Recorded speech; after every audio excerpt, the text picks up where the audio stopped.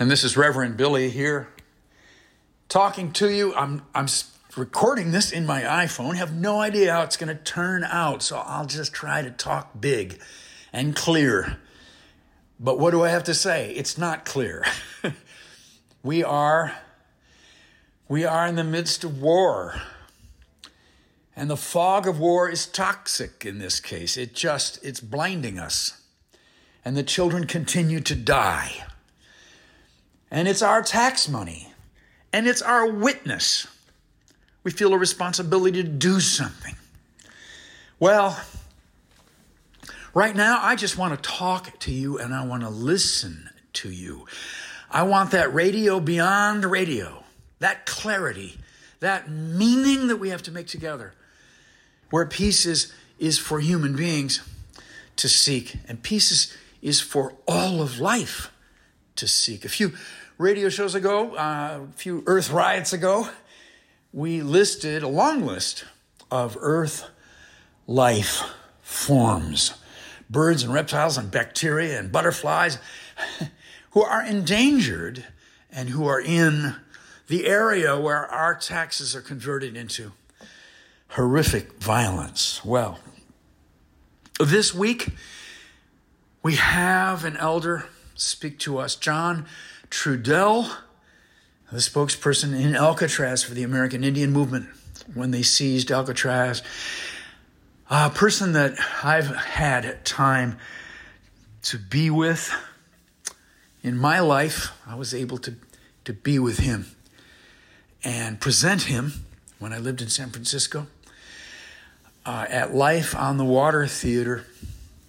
Well, his wisdom comes to us about our bodies, about our souls, about our intelligence is an interesting thing to say, about that portal into solutions, into peace, through this gift of creative thought. Something we don't think about sometimes. Well, here we go. I'm ready to take this ride with you. Contact us. Talk to us. Earthalluia.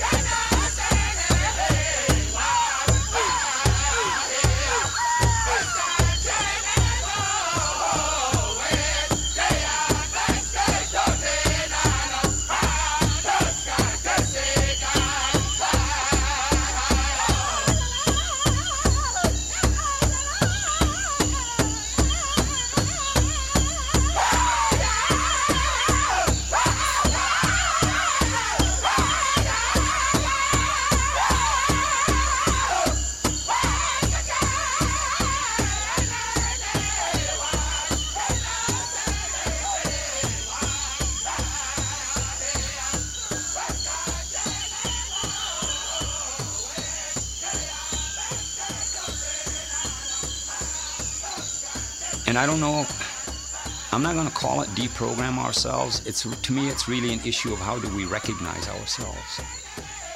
You know, we need to recognize that we're human beings. Recognize that we're human beings, and our connection to the reality of power is in that identity. Human. Our bone, flesh, and blood. Our DNA, we're literally made up of the metals, minerals, and liquids of the earth. We're part of the earth. We're shapes of the earth, like everything of the earth. And we have being, our spirit. You know, and that being comes from our relationship to the sun, sky, universe. Because, I mean, sunlight's literally like the sperm that brings life to the water-bearing womb that is the earth. So this is our being is connected to that. And all things of the earth have being, because we're all made up the same stuff, just arranged differently, have the same relationship to sun, sky, universe. Being, we need to, so the reality of our relationship to power and purpose, so to speak, is in that identity. And now, so how do we recognize and get back to that identity? I don't have a specific answer. But the closest I can say to it is that if we would, part of recognizing of ourselves is that to recognize our intelligence and understand the value of our intelligence. Because as human beings, our ability to access the reality of our power is through clear and coherent use of our intelligence. See, our intelligence, that's the portal how we manifest and access to our relationship into the reality of power as humans, is through the use of our intelligence. But we've been imprinted and programmed, basically where we're at now in the evolution of human beings, we're basically in a period of time in this industrial technological world where the majority of the human beings participate in this reality based upon their fears and their doubts and insecurities, so their perception of their inabilities. See, all that was imprinted in there to make us not recognize ourselves. And to understand the power and recognize the power of our intelligence is, let's say, through our fears and our doubts and our insecurities, how bad can we make ourselves feel? And how does that affect the people around us? Well, that's power. That's our power. That's a manifestation of our personal power. But we've been imprinted to use it in this kind of a way. But so we do have power. It's in how we recognize it and choose to direct it and use it.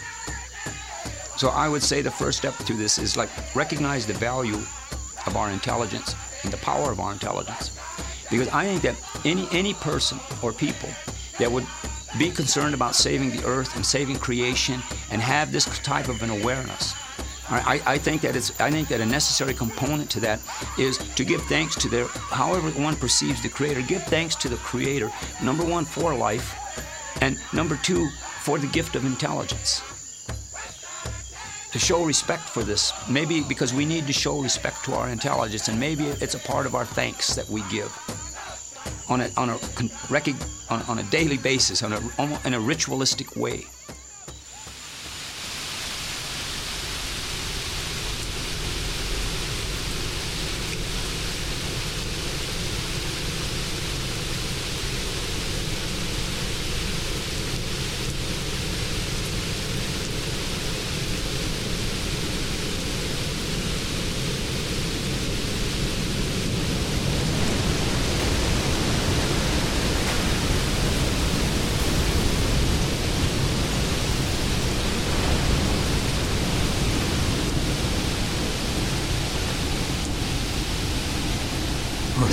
We hear you. We hear you, but don't quite get it yet. Don't quite understand the language. Say it again, will you? We hear you in the tsunamis, the flooding rivers, the last breathing of the last koala bird. We hear you in the baking drought, in the downpours, in the slipping faults, in the blooming coronavirus. Mudslides, extinction of the white rhino, the memory of the great forests. We hear you in the silence of the dead mountains. We hear you in the scream of a new baby that is not human. Earthalluia. Hello, welcome to News from the Natural World. I'm Savitri D. The Supreme Court has gutted the Clean Water Act. Writing for 5 justices of the court, Justice Samuel Alito ruled that the Clean Water Act extends only to those wetlands with a continuous surface connection to bodies that are waters of the United States in their own right, so that they are indistinguishable from those waters.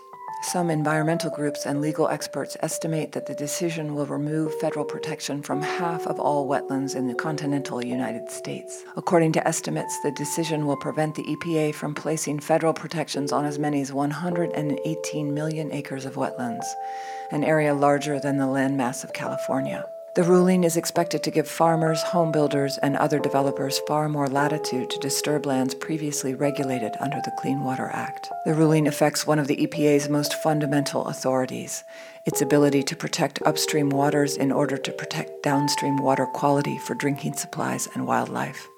Experts say greater development upstream could result in silt and pollutants damaging downstream waters and habitat, and reduce the flood control and groundwater recharge benefits of protected wetlands. A devastating 2005 flood that killed 1,000 people in the Indian city of Mumbai was blamed on a tragically simple problem. Plastic bags had blocked storm drains, stopping monsoon floodwater from draining out of the city. Now a new report attempting to quantify this problem estimates that 218 million of the world's poorest people are at risk from more severe and frequent flooding caused by plastic waste. The number is equivalent to the population of the UK, France, and Germany combined. About 41 million of those are children, older people, and people with disabilities, the report found. 3/4 of those most at risk live in Southeast Asia and the Pacific region. Plastic waste pollution has doubled in the last decade and is predicted to triple by 2060. Only 9% of plastic is recycled globally. The most commonly observed plastic items blocking drainage systems were bottles, nylon threads from the fishing industry, plastic bags, and sachets. The study said the accumulation of plastic pollution could cause the water level to rise by 1 meter within the first hour of a flood. 53% of the world's largest freshwater lakes are in decline, storing less water than they did 3 decades ago, according to a new study. The study analyzed satellite observations dating back decades to measure changes in water levels in nearly 2,000 of the world's biggest lakes and reservoirs. It found that climate change, human consumption, and sedimentation are responsible. German police on Wednesday carried out raids across 7 states targeting climate activists of the Letzte generation, which has sparked controversy with protesters gluing themselves to roads to block traffic. The raids were ordered in an investigation targeting 7 people aged 22 to 38 over suspicions of forming or supporting a criminal organization. 15 properties were searched, 2 accounts seized, and an asset freeze ordered. The suspects are accused of organizing a donations campaign to finance further criminal acts. The activists argue that their protests are vital in the face of inadequate action taken by the government and society in general to protect the environment and prevent catastrophic global warming. Astronomers have discovered an Earth-sized exoplanet, or world beyond our solar system, that may be carpeted with volcanoes. Called LP7918d, the planet could undergo volcanic outbursts as often as Jupiter's moon Io, the most volcanically active body in our solar system. The global loss of wildlife is significantly more alarming than previously thought, according to a new study that found almost half the planet's species are experiencing rapid population declines. The main factor is the destruction of wild landscapes to make way for farms, towns, cities, and roads. But climate change is also an important driver of species decline and is predicted to have an increasingly worse impact as the world warms. The study's authors analyzed more than 70,000 species across the globe, spanning mammals, birds, reptiles, amphibians, fish, and insects, to determine whether their populations have been growing, shrinking, or remaining steady over time. They found 48% of these species are declining in population size, with fewer than 3% seeing increases. Under certain circumstances, Triphophilum peltatum, a rare tropical plant, develops into a carnivore. Triphophilum peltatum is a unique plant, native to the tropics of West Africa. It is the only known plant in the world that can become a carnivore under certain circumstances. Its menu then includes small insects, which it captures with the help of adhesive traps in the form of secretion drops. Around 200,000 people have been displaced due to flash flooding in central Somalia, as the Shabelle River bursts its bank and submerged roads. Almost 40% of forest area burned by wildfire in the western United States and southwestern Canada in the last 40 years can be attributed to carbon emissions associated with the world's 88 largest fossil fuel producers and cement manufacturers, according to new research that seeks to hold oil and gas companies accountable for their role in climate change. Up until relatively recently, the public posture of the climate science community was that no individual extreme event could be attributed to global warming. That changed in the early 2000s, and extreme event attribution has since become a robust subfield of climate science. A new global study shows that both conservation and farming production can improve when women farmers are more involved in decision-making. The study, published in the journal Communications, Earth and Environment, aimed to look at the effectiveness of paying farmers monetary incentives to protect the environment, but found that such payments are not necessarily reliable. More reliable are women's decision-making roles. The findings add to a growing body of research about women and decision-making in agriculture. Yet globally, women hold a minority of leadership positions, particularly in environmental sectors. Individual fish in schools scatter in unison when a predator is in their midst. Such precisely coordinated group movements and immobility during threats have long been observed in insects and mammals. Now a brain pathway has been discovered that enables individual animals to rapidly coordinate a unified response with no rehearsal required. Examples of coordinated defensive responses in nature are numerous. Oxen, for example, form a circle when they face a threat. Synchronization under threat is an evolutionary conserved survival mechanism and occurs across species, including humans. Researchers studied parts of the brain that process and remember fear and social information, and they found that a specific connection between two parts of the brain, the ventral hippocampus and basolateral amygdala, plays an important role in coordinating behavior when faced with a threat. And now, the sounds of extinction. York groundsel. York groundsel was a cheerful yellow flower that slipped into global extinction in 1991, thanks to overzealous application of weed killer in the city of its name. But now, the urban plant has been brought back to life in the first ever de-extinction in Britain, and it's flowering once again along the railways of York. The species of groundsel was only ever found around the city and only evolved into its own species in the past century after non-native Oxford ragwort hybridized with native groundsel. York groundsel was discovered growing in the car park of York Railway Station in 1979 and was the first new species to have evolved in Britain for 50 years, thriving on railway sidings and derelict land. But the new plant's success was short-lived, as urban land was tidied up and chemicals applied to remove flowers dismissed as weeds. It was last seen in the wild in 1991. Fortunately, researchers kept 3 small plants in pots on a windowsill in the University of York. These short-lived annual plants soon died, but they produced a precarious pinch of seed, which was lodged at Kew's Millennium Seed Bank. In February, 6 grams of seed, potentially thousands of plants, were sown into special plots around York. This week, the first plants in the wild for 32 years began to flower, bringing color to the streets and railway sidings of York. And hear the sounds of the railway where York groundsel thrives.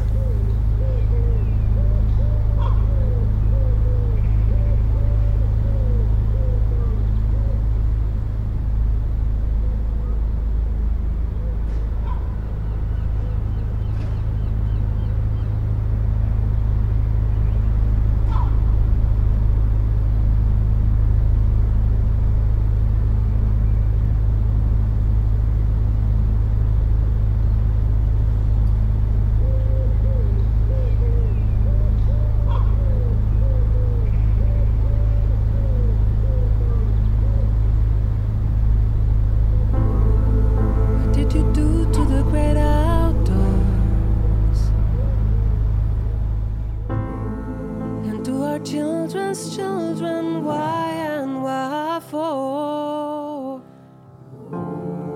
You couldn't decide about that thing called life. You wanted more gas, more guns, more sacrifice.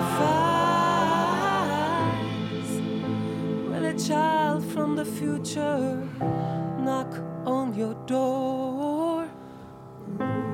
Will she say, I'm a dead kid from 2044? You don't seem to want your future anymore. Well, the future wants more life, not war. I am the X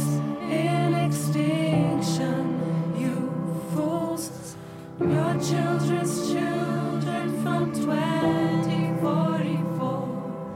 And I am looking for a vacation in the great outdoors. Extinction takes a vacation. I walk in your door. You're a population of bodies. Is my white sand shore. This pandemic made of humans has lost its roar. You're my scenic view now. You're my forest floor. I am the X in extinction, you fools. Your children's children from 2044. And I am looking for a vacation in the great outdoors. I am the X in extinction, you fools. Your children's children from 2044. And I am looking for a vacation in the great outdoors. I am the X in extinction, you fools. Your children's children from 2044. I am looking for a vacation in the great outdoors. This pandemic made of humans has lost its roar. You're my scenic view now. You're my forest floor.